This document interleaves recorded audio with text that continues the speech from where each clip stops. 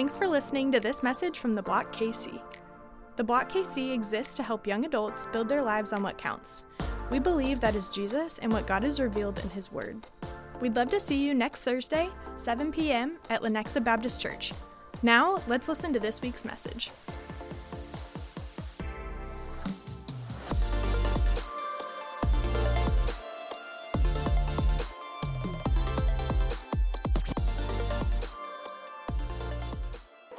Man, what's happening, Block Kansas City?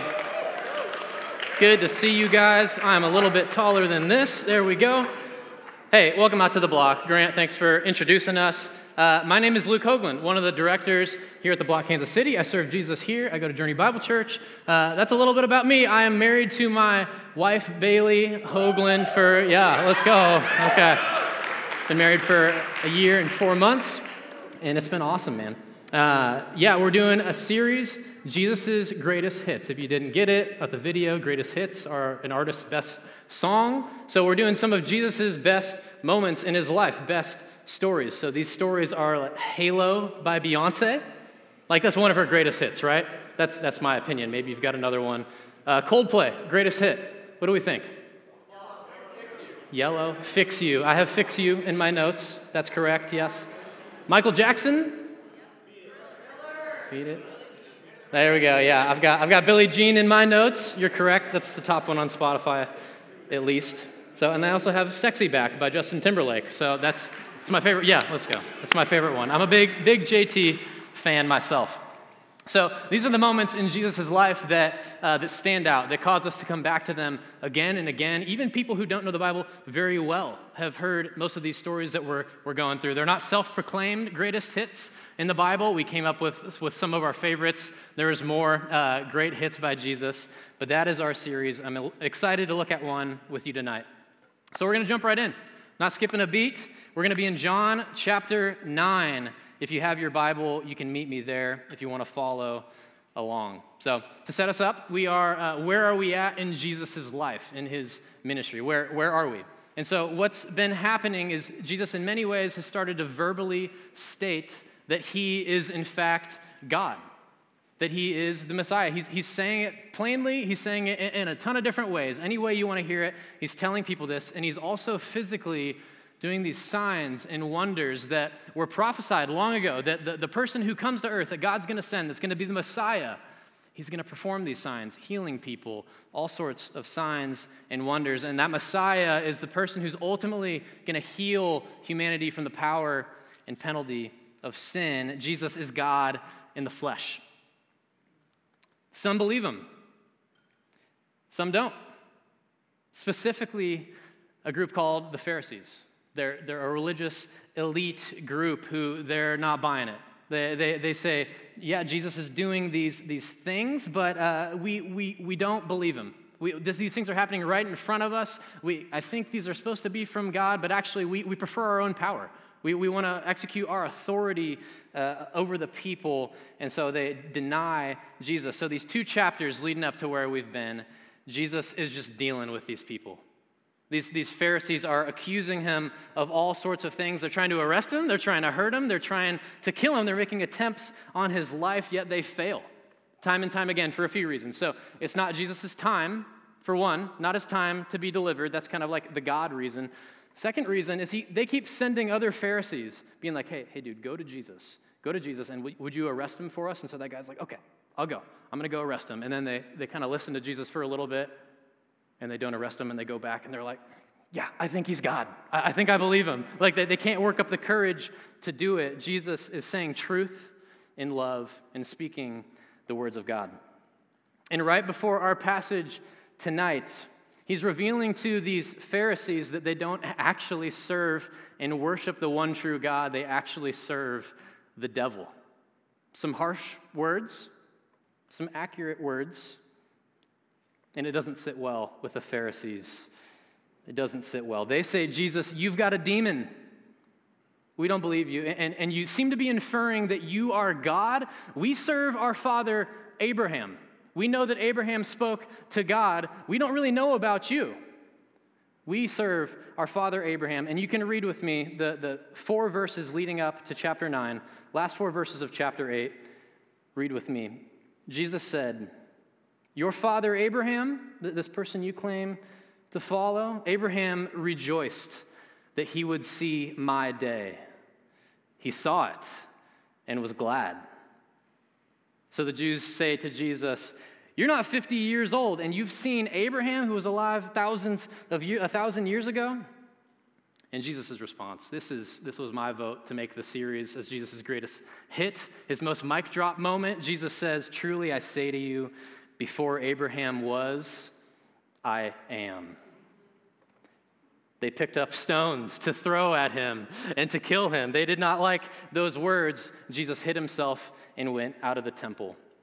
So that response, Jesus saying, "Before Abraham was, I am," he couldn't more explicitly been saying to them that Abraham existed, and I've existed before that.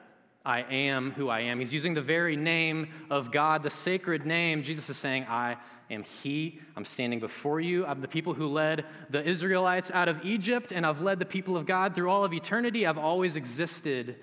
I am He, and I stand in front of you. And that's where we pick up. John chapter 9, the story, the greatest hit for tonight. John chapter 9, verse 1. As Jesus passed by, he saw a man blind from birth. And the disciples asked him, "Rabbi, who sinned, this man or his parents, that he was born blind?" Jesus answered, "It was not that this man sinned. It was not his parents, but that the works of God might be displayed in him.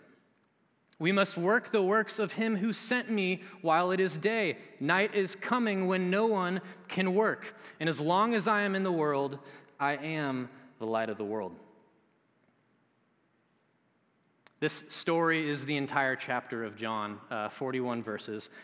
We're like 5 verses in here, and there is so much. We've got to get through the whole story, so we're going to crash course it here for a little bit. But I want us to explore the whole story and sit right here at the beginning, really for the majority of it, though. So imagine here, you're one of the disciples.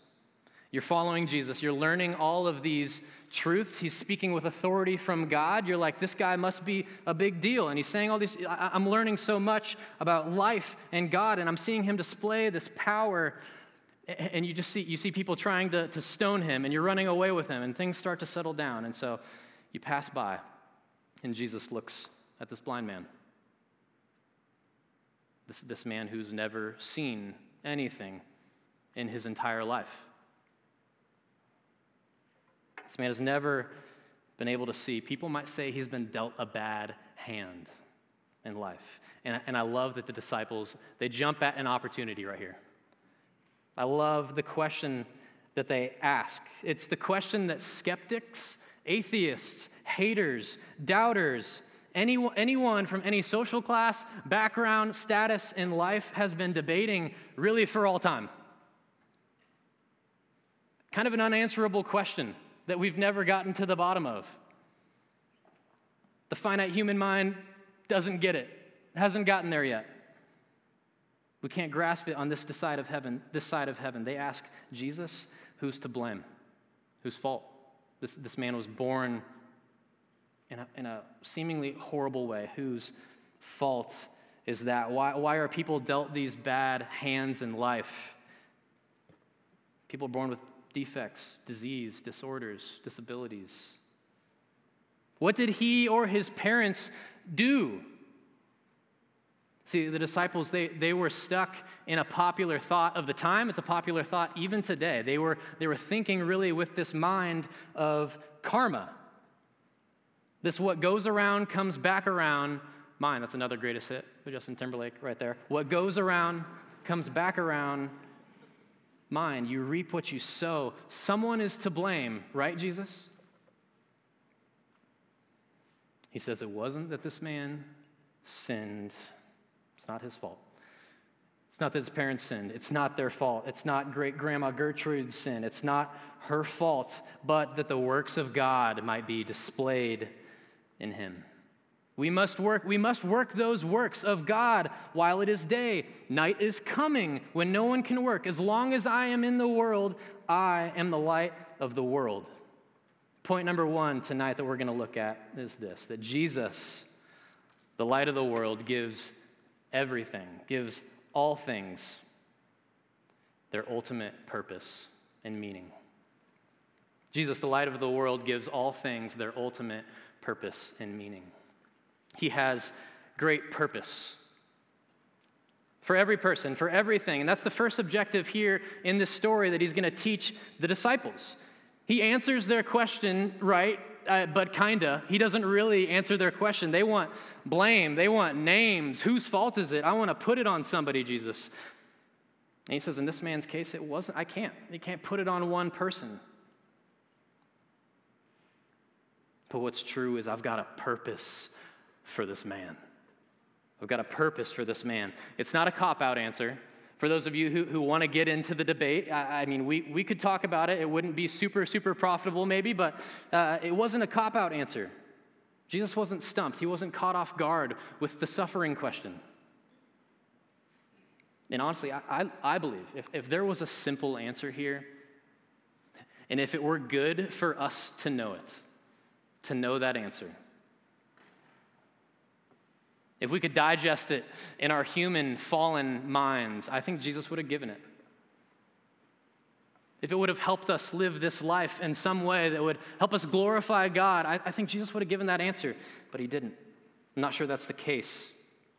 But what is true is Jesus wants to lead us into all of the truth that will be good for us. Anything you need to know, Jesus, he wants to give to you. He wants to tell you. Anything that will change us to see the world more rightly as he sees it, to have the right perspective in this life. Jesus wants to teach us that. Those who trust in Christ will one day get to know the answers to those questions in life. We will fully know in eternity on the other side of this life answers to those questions. What could possibly be the purpose and meaning in this, God? And Jesus, in his wisdom, he has all the answers. But he says, what's even more important than that, right now, for you, my disciples, that Jesus, in all things, has a good purpose. Jesus, as the light of the world, he wants to teach his disciples and teach us. This is what he wants to teach us. He says, while man looks at past causes, God works for future good purposes. While man looks at past causes, and there's a lot of difficult things to look at, there's a lot of questions to ask, God's going to work that all, and he can work that all for good purposes. There's a couple who serve and lead at my church, and they have a daughter who was born with Rett syndrome. Rett syndrome is something that you discover a little while after they're born, maybe 6 months, and what happens is they kind of just stop developing. Physically, at least this girl has developed some, but cognitively she can't speak yet. There's not a lot that she seems to offer. It's a syndrome that hearing about it and some of the symptoms, we may ask God, why? And Mark and Holly, they have asked God why. They've had to wrestle with that time and time again, really. And the agony of learning this news, there's not a lot of us in here that can imagine this yet, but in the excitement of having a life that you could be a part of bringing into the world, and then to find out in a moment that they've got this syndrome, that joy and excitement of this life stripped away. And it's replaced with this fear. I'm raising special needs, some sort of birth defect, some sort of disorder. It's going to change everything. How, God, could you have a way or a higher purpose in this for me? And what did I do? What did we do to deserve this? Well, the hospital visits, so much therapy. There's a video, her name's Beatrice. There's a video of Bea that Mark posted to his Instagram account. Mark has 400 followers. I've got like 800, not a flex, but just to put it in perspective, the most likes I've ever gotten is like 100 on anything. Could be, yeah, wow. And it was when I got married, so everyone has to like that one, right? Yeah. Mark has half the followers, and he posts this little homemade video. This video has 10,000 likes, has 63,000 views, growing daily. And it's littered with comments of how Bia's life and Mark and Holly and their faith and their joy that they exhibit in God, even though this suffering is present, is helping people continue on. It's helping people pursue God in the midst of their suffering. All of these families coming out of the woodworks of my daughter, my son's got this as well, and I can't believe the joy that your girl has and the joy that you guys have. Man, it's tear-jerking. I'm not trying to do that to you, but it's just true, and it's amazing, and it's glory to God of his power. Mark had some words he wanted to share with us tonight. He said, "When we first got her diagnosis, I was confused and afraid, obsessing about the future, how raising a special needs child would change our lives. And the thing is, it's drastically changed our lives, but not in the way that I expected. Yes, we have hard days, but the hard days, they pale in comparison to the amount of joy we get in raising Bia. She's a precious gift from God, and I'm so thankful God gave her to us." And we would maybe say that Bia was dealt a worse hand in life than maybe the majority of us in here. But Bia in her life and her suffering, it's been used for amazing, logic-defying, and good purpose. Arguably more than mine. This girl's gone viral.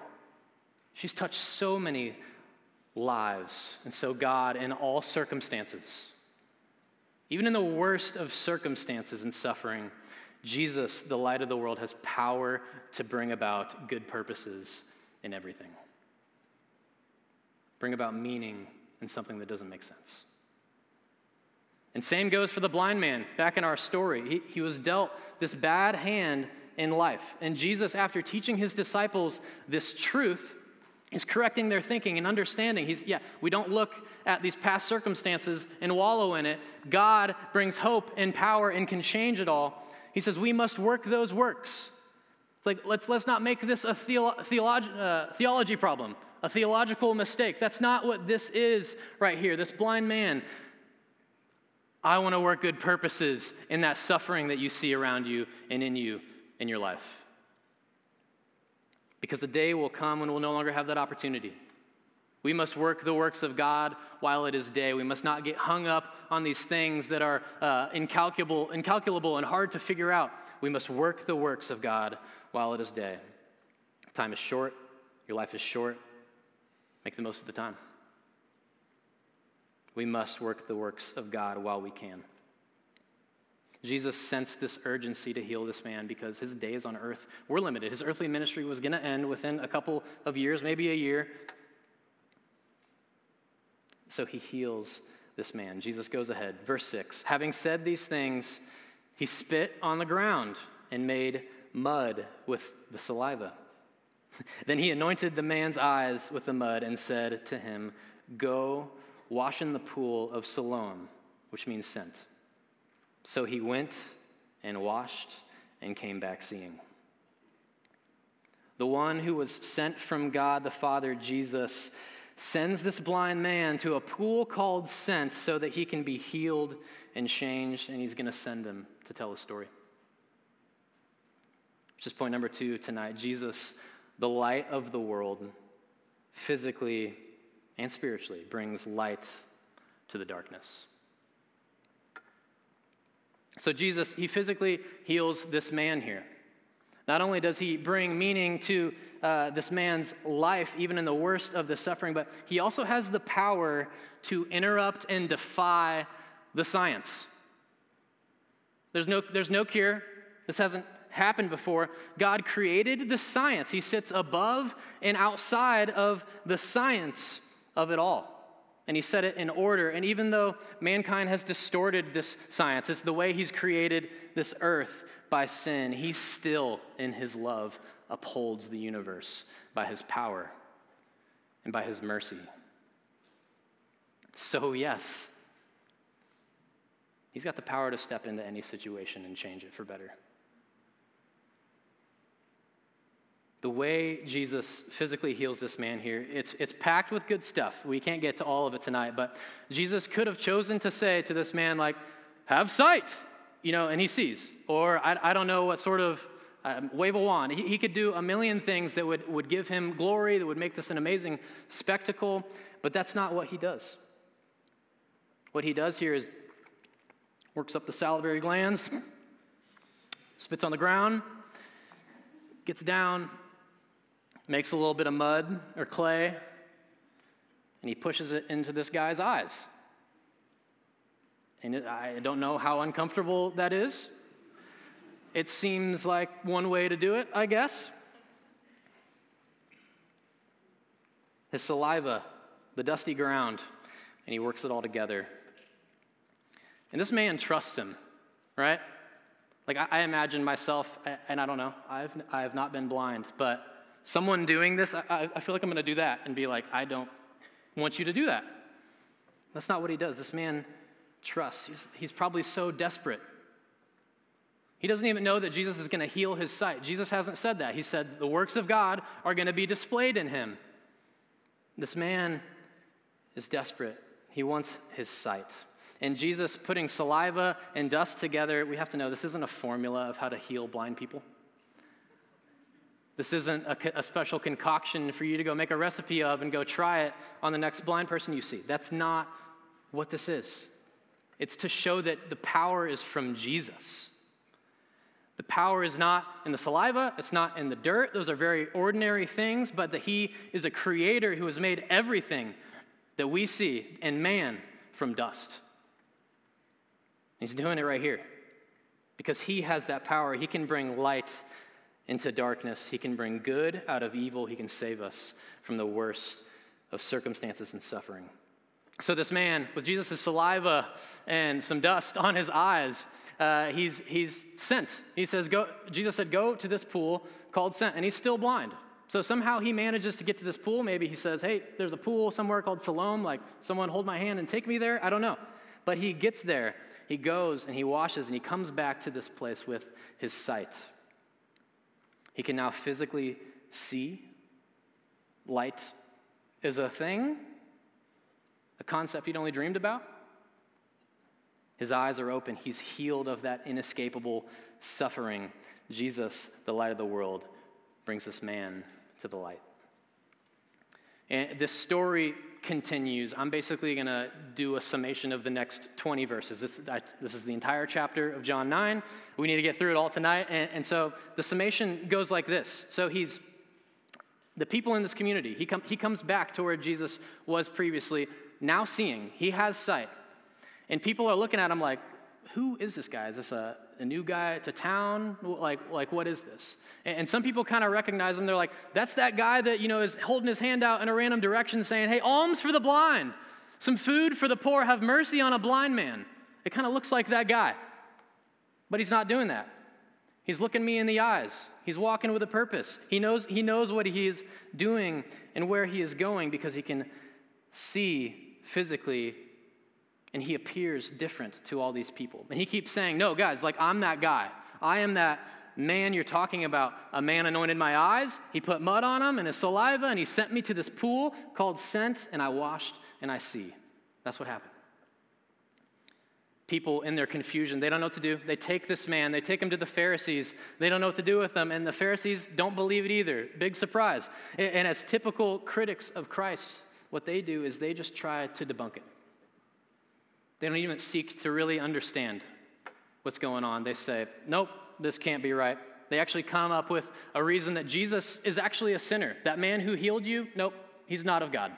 He's a sinner. It was the Sabbath day, and he worked some saliva and mud together. You can't work on the Sabbath. That's outlawed, so he's a sinner.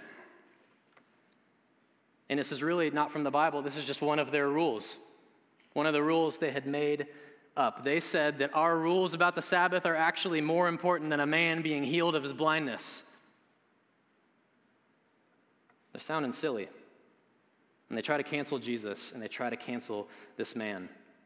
And so they question the man. They question his parents. They don't get anywhere with all of that. So they come back to the man, and they question him again, and they try to trick him into denouncing that Jesus could possibly be God.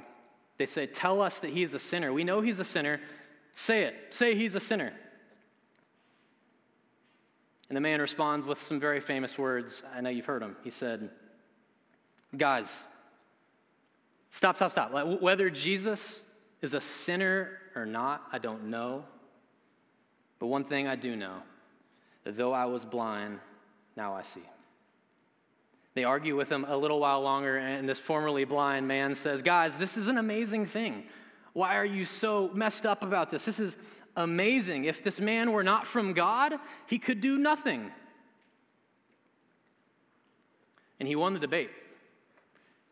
He wins the debate against the Pharisees here, and the Pharisees respond in a very childlike manner. In their anger and their self-righteousness and disbelief, they cast him out of the synagogue. Call him a sinner, unwelcome to come back. There's a lot of really good story and all that to dive into. We don't have the time for it all tonight, but I want us to look at how much things have changed for this man. People don't recognize him. Maybe he's standing a little taller. The man can see, he can walk with confidence, he can walk straight ahead, and most importantly, he's experienced the healing and goodness of God. He's a changed man here. This man's been touched by God in a way that has made things different. He's tasted and literally now seen that God is good. And Jesus proved he's got the power. He's got the power to heal blindness. In his whole life, in his whole ministry, he heals basically everything. He raises a man back to life. There is nothing God can't stop the science of or change the science of to work out his good purposes in this world.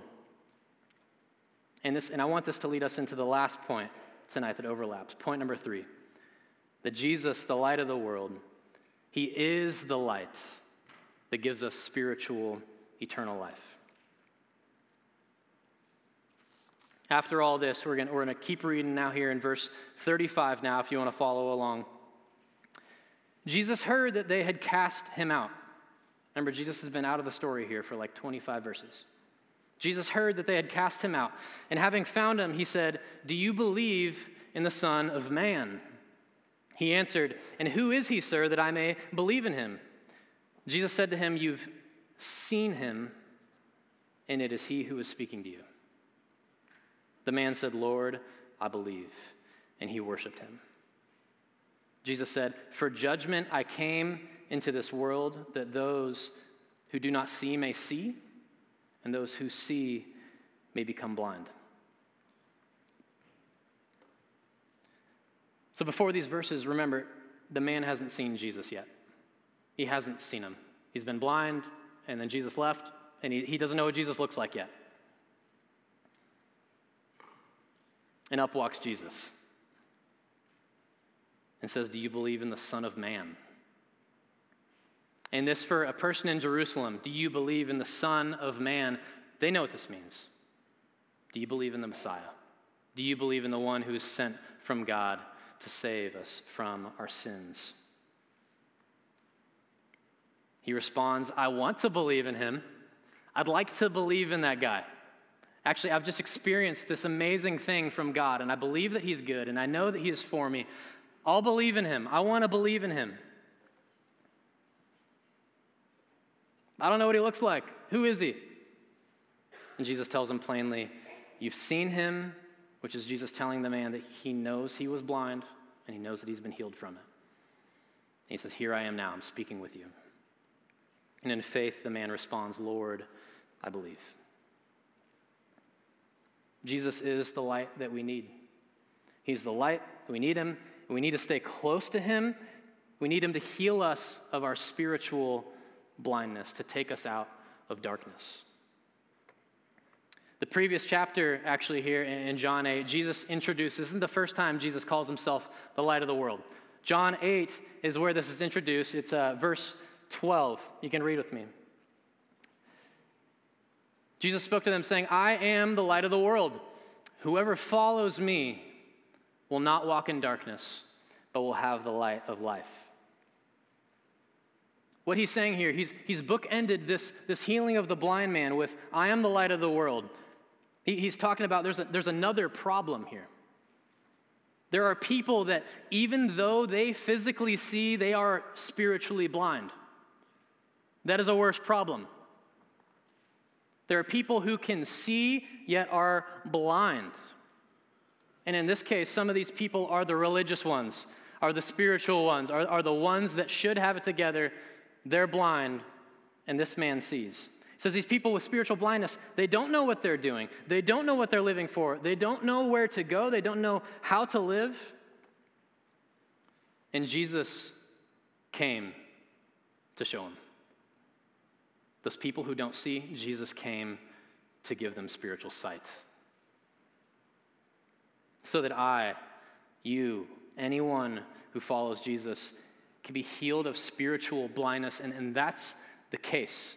If you don't know Jesus, that's what he is saying right here. There are people who are spiritually blind because they don't have the light of Jesus illuminating everything for them. And there's people who see because they have the light of life, Jesus, showing them. He wants to save us out of the spiritual darkness that we walk in and have walked in, and for some of us, once walked in, and to give us the light of life. When we follow Jesus, we don't walk in darkness. When you follow him, you're not in darkness. Those who follow him know that he is the Savior, he is the truth, he is the light, meaning by him we see our life. We see all things. As we walk, he illuminates. He is the light to our path. He is the lamp to our feet. He shows us the way. We take a step, and he's there. He's the light illuminating it for us. We don't come up with our own thoughts, our own ways. He lets us think, and he's going to use our talents and our minds and our energy in ways that bless the kingdom and serve him. But he directs our path and our very next step. He's come to give us life and the light of life and to give it abundantly. That's John 9. That's the man who was born blind. And to recap our points tonight, Jesus, the light of the world, he gives everything their ultimate meaning and purpose.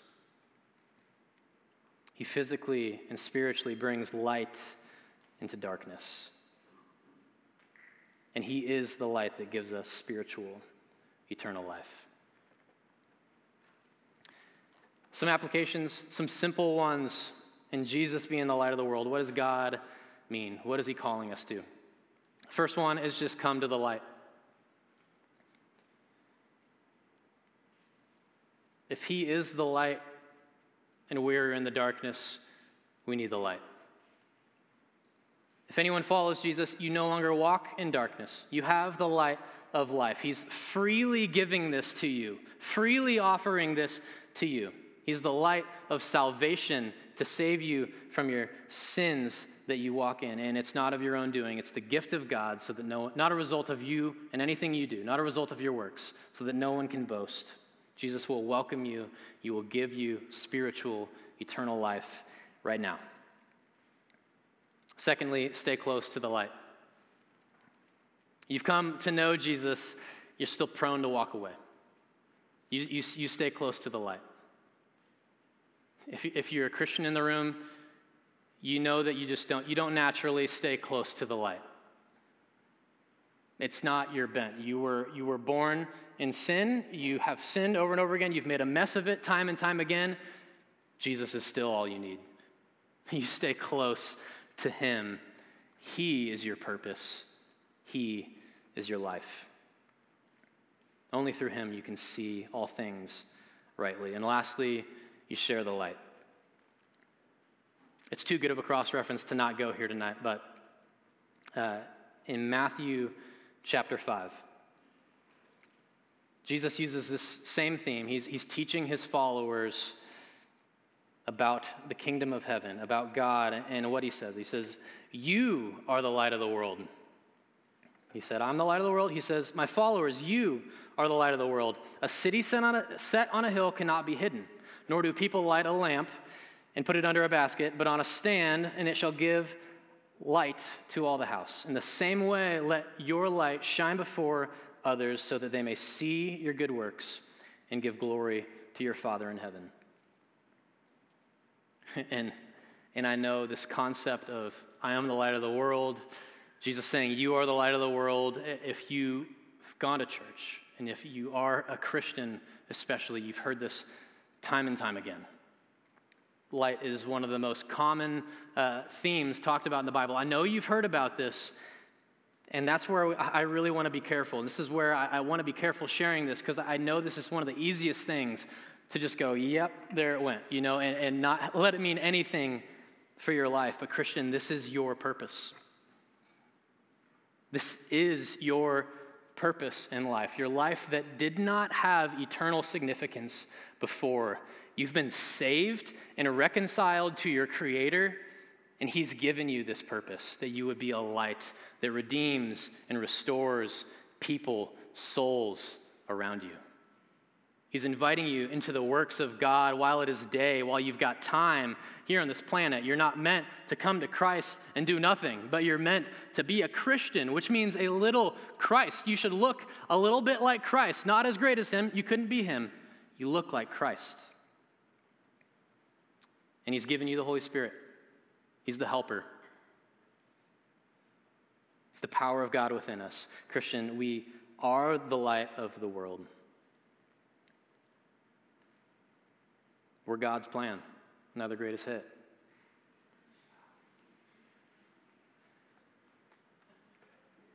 We're God's plan to reach our community. We are. We are the light of the world. He's not joking around.